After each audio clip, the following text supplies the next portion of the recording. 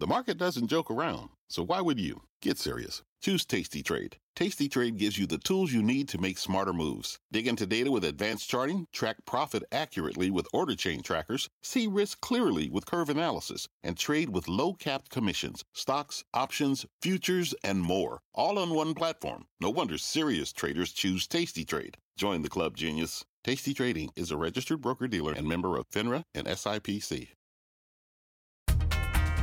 Hi, I'm Kelly Evans, host of CNBC's The Exchange. And here's what's on my mind. I wasn't joking the other day about fossil fuels not being able to compete. In fact, none other than the Iraqi finance minister is issuing the same warning to fellow OPEC members, just as the cartel held its latest meeting this week.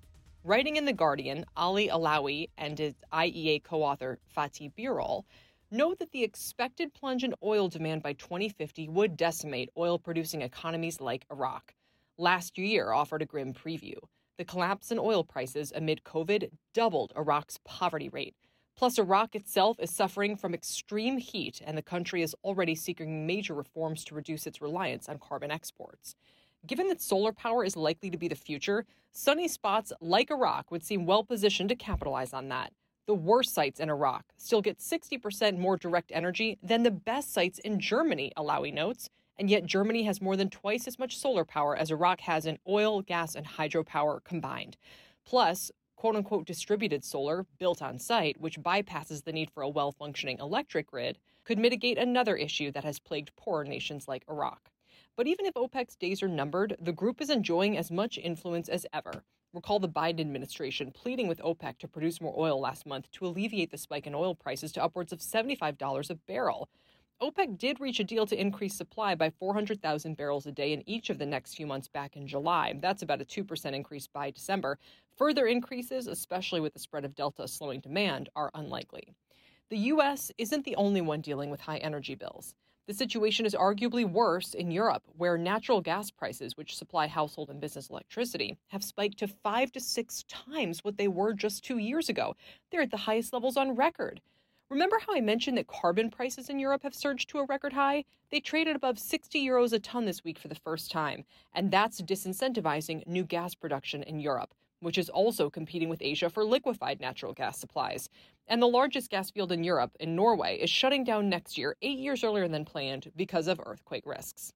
The result, writes David Shepard in the Financial Times, is something approaching a global gas crunch. And it leaves Russia alone as basically the OPEC of natural gas, the only country with spare capacity that could meet this demand. But Russia's Gazprom has declined to send any additional supplies to Europe before the controversial Nord Stream 2 pipeline is approved. So either they can't or they won't meet the need. People are already worried about what this could mean for Europeans if temperatures plunge this winter and heating is unaffordable or outages crop up.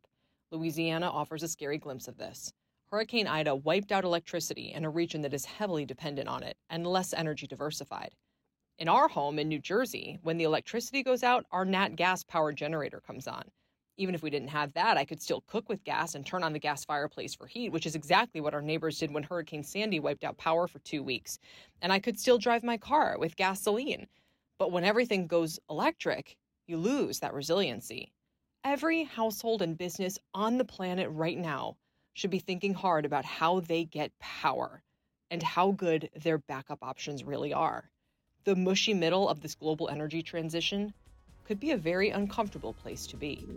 Thanks for listening, and be sure to follow The Exchange podcast. And you can always catch our show live weekdays at 1 p.m. Eastern only on CNBC. See you then.